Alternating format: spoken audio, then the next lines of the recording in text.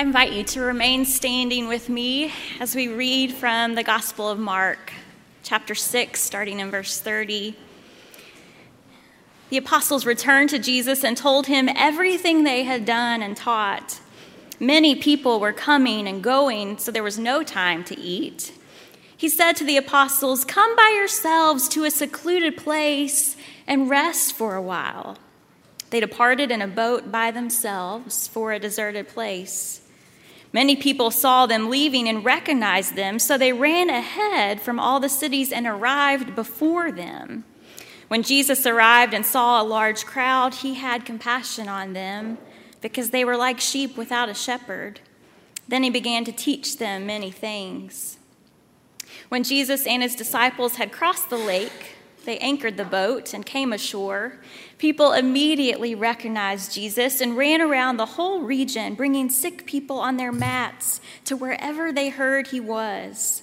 Wherever he went, villages, cities, or farming communities, they would place the sick in the marketplaces and beg him to allow them to touch even the hem of his clothing.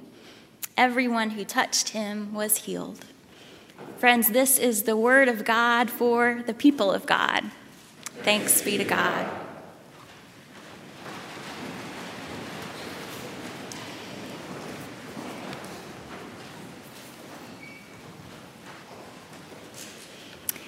And now, gracious God, in these moments, may the words of my mouth, may the meditations of all of our hearts together in this place and in all places be found pleasing to you. O Lord, you are our rock and our Redeemer. Amen. A man named John Kenneth Galbraith was one of the leading economists of the mid-20th century and served as a political advisor to a number of presidents. And in his autobiography, Galbraith tells a story about how he had come home from work after a very difficult day, and he asked the housekeeper, a woman named Emily Gloria Wilson, to hold any of his telephone calls so that he could take a nap. Well, shortly after he fell asleep, the phone rang. The voice on the other line said, "I need to speak to Ken Galbraith, please." And Miss Wilson said, "I'm sorry, but he's not available right now." "But I really need to speak to Galbraith. It's very important. Put him on the phone, please." And Mrs. Wilson reiterated her message. Finally, the person on the other line said, "Ma'am, this is President Lyndon B. Johnson, and I need to speak to Mr. Galbraith immediately." "I'm sorry, Mr. President, but he's sleeping." And he said not to disturb him. "Well, wake him up," the president said. "I can't do that, Mr. President. I work for him and not for you. He'll have to call you back when he wakes up. Goodbye now." And she hung up the phone. Can I tell you how great it is to have a sanctuary of laughing people? After preaching to a screen, man, this is awesome. When Galbraith wakes up, he asked if he had received any phone calls, and Mrs. Wilson said, "Well, there was this one that you might want to return." And so Galbraith immediately called the president. Lyndon Johnson picked up the phone and said, "Who in the world was that woman, and how can I get her to come work with me at the White House?" It's a great story because the vast majority of us would never have had the audacity to do what Mrs. Wilson did that day, would we? I mean, our world just doesn't function that way. We do not exist in a culture that honors, protects, and prioritizes rest. I mean, for instance, how many of us, when people ask how we're doing, respond by talking about how busy we've been, and then we proceed to list off all the things we've been so busy doing?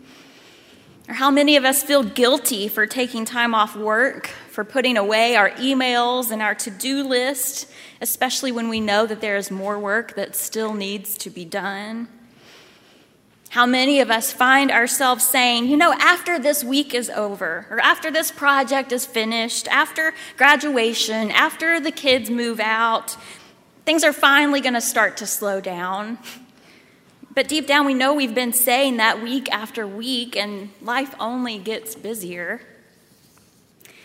And yet, how many of us also found ourselves experiencing a somewhat slower pace of life during COVID? And even though the world is opening back up again, we don't necessarily want to return to the hustle and bustle of our pre-COVID lives.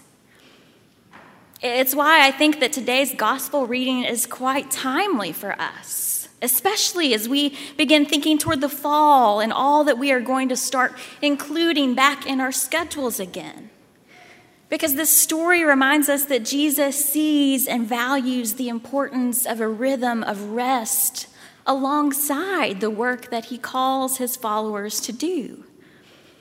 Because even when he and the disciples are surrounded by the very real needs of other people, he says to them, "Hey, come with me to a quiet place and let's get some rest."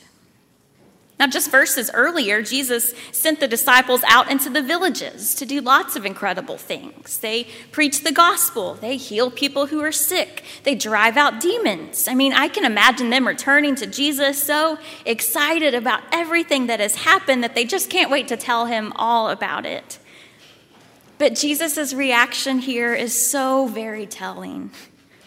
He listens to them intently, but notice that he doesn't say, "What are you all doing talking to me when there are so many more people out there in need? There's a whole world that needs saving. Get back out there." He doesn't say, "Guys, this is only your first mission. Why are you back so soon? Grab some coffee and let's get back to work."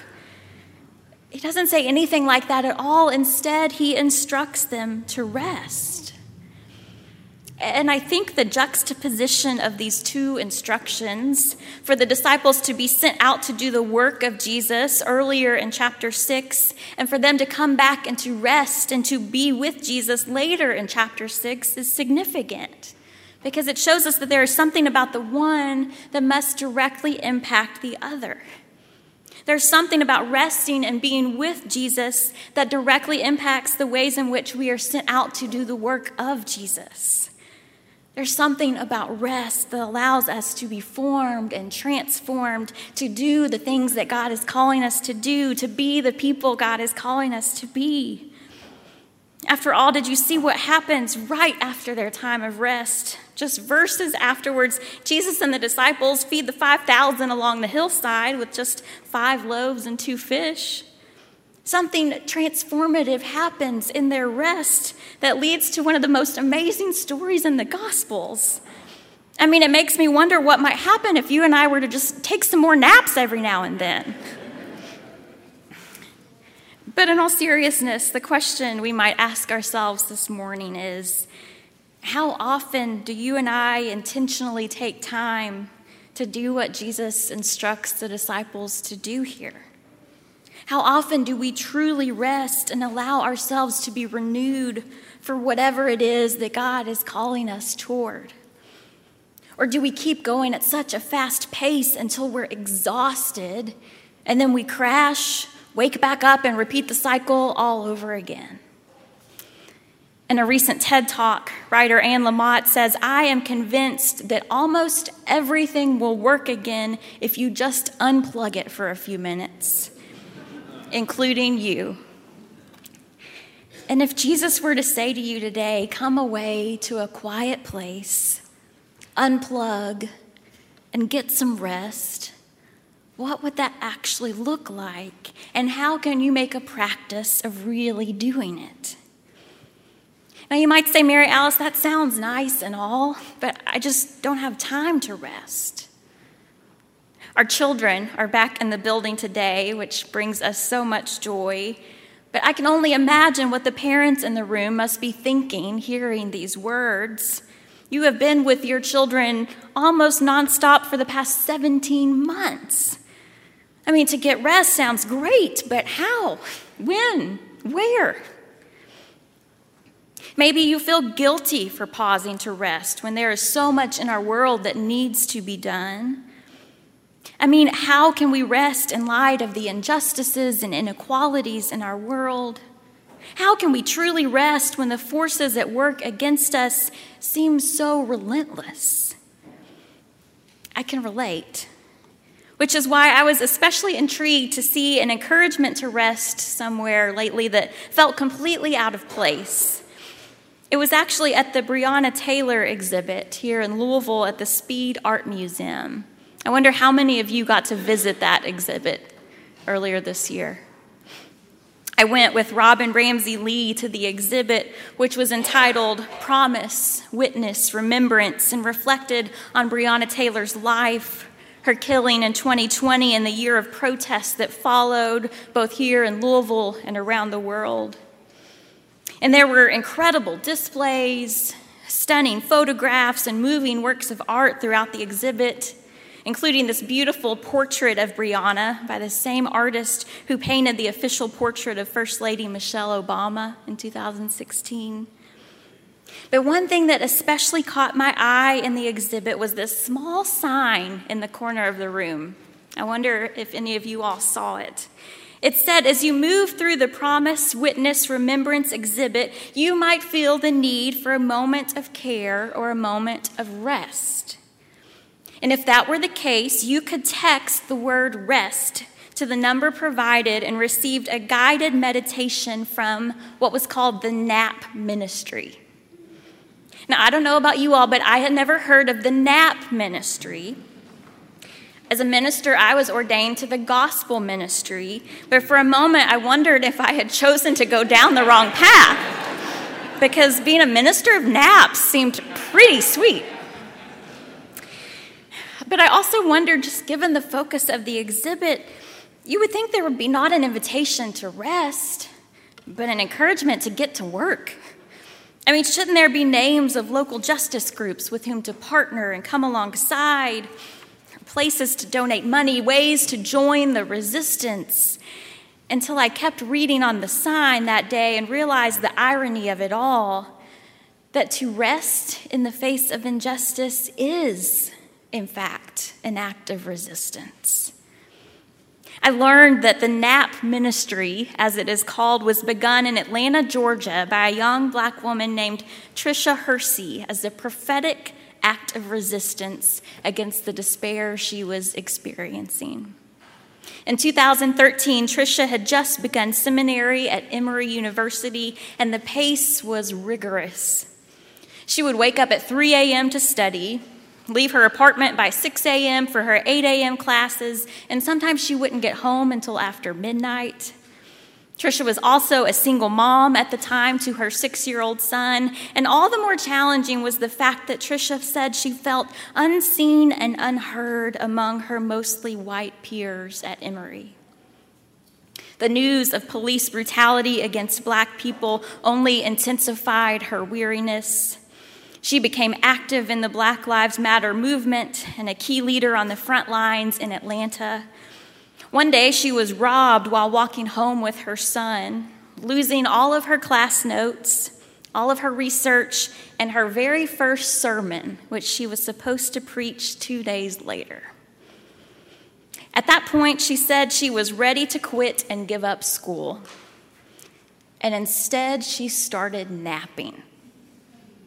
She napped in the campus quad. She napped in the library. She napped in the upholstered balcony pews of her seminary chapel. I was healing, she said. Naps really saved my life in that way. Tricia talks about naps the way some people might describe a spiritual experience, because for her, that's what they are. Sleep is such a vulnerable place, she says. You can have space to talk and to vent, to hope and to dream. You can work things out that you can't work out while you're awake. The idea inspired her to begin to research rest as both a healing mechanism for trauma and an act of resistance against oppression. She writes, I began experimenting with these ideals as a way to connect with my ancestors, to honor my body via rest for the rest they were never able to embody. This was about far more than naps. Soon she began to provide local justice groups with various meditations and nap talks like the one she provided for the Speed Museum this year.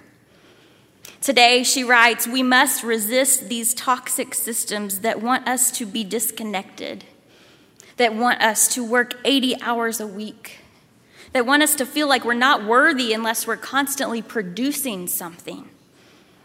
She says, I want to uplift that when you're sleeping, you are actually doing something. You're honoring your God-given body. You're giving your brain a moment to download new information. You're disrupting toxic systems that work around you by reclaiming rest. And I can't help but wonder if Jesus somehow knew the same. Jesus knew the powers and principalities that he was up against. Jesus knew the constant needs of the world around him. And yet, perhaps as an act of resistance that may have even seemed foolish to everyone else, Jesus stopped to rest. And he instructed his followers to do the same. And so may we too find rest in whatever ways we can, whatever times we can, as an act of resistance against whatever it is that we're facing, as a reminder that we don't have to do it all on our own. Because the God who causes the heart to rest after every single beat is the God who calls the sun to set every day without one single exception. The God who makes the ocean tide to go out and lungs to exhale and animals to hibernate and the leaves to change in the fall and fall into the ground. Friends, this is the same God who invites each of us to lean into the sacredness that is rest. To be still and know that God is God. To be still and know that God is. To be still and know. To be still. To be. Friends, may it be so of us. Amen.